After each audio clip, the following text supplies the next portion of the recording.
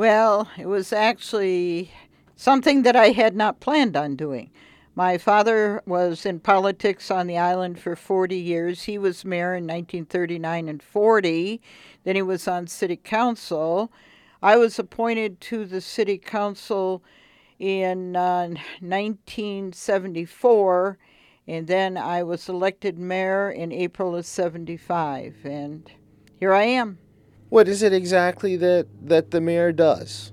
We don't have a city manager type government. We have a very old charter dating back to 1899. We are an incorporated city by a special act of the legislature. So the buck really stops with the mayor. I do have a mayor's assistant, but I do not have a city manager. What are some of the issues that you're facing working through right now on the island?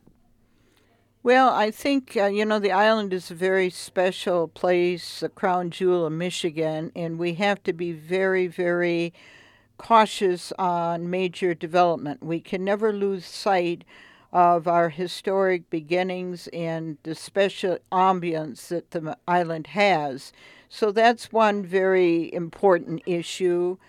And then just taking care, it's really, really like running two different cities. We have about 500 people in the wintertime, and in the summertime, we can have as many as 20,000 people here. So it's really like being in charge of two different cities. How much of a challenge is that? That's something that a lot of mayors don't have to deal with. That huge shift in population, twice a year. It is a challenge because you really have to gear up for the large city, but in the wintertime, everything goes back to a very small city. And that is a challenge, but we have to do it. You've been mayor for a long while. You said you weren't really expecting to be mayor, weren't looking to be mayor, but you're still here. What is it that keeps you in the job? Well, I think it's important to take care of the island. It's a very special place. I grew up here. My parents grew up here. A long history of our families here on the island, and I think it's important that we preserve Mackinac and take care of the people that live on the island, and that's what I've enjoyed doing for the 40 years that I have been mayor. I also have to run every year for election, so that's been interesting. But Mackinac is a special place, and we want to keep it that way. Has it changed much since you've grown up here? You've been here a while. What differences have you seen in your time living here? I believe that since the Mackinac Bridge opened in the late 50s and tourism has increased, the seasons have gotten longer uh, and it's gotten busier. Pure Michigan has been a great help to the tourism on the island. And so I think that in that respect, it has changed. Also, now we're able to use snowmobiles in the wintertime, which is a privilege and not a right, which is convenient to the island people. We are using a snowmobile is more of a utility to us than a recreation. We use it to get around from our house to the airport or our house to the dock. So those things have changed because when I grew up on the island, all we did was walk or use a horse and carriage, even though we still do have horses on the island in the winter. What do you do for grocery shopping?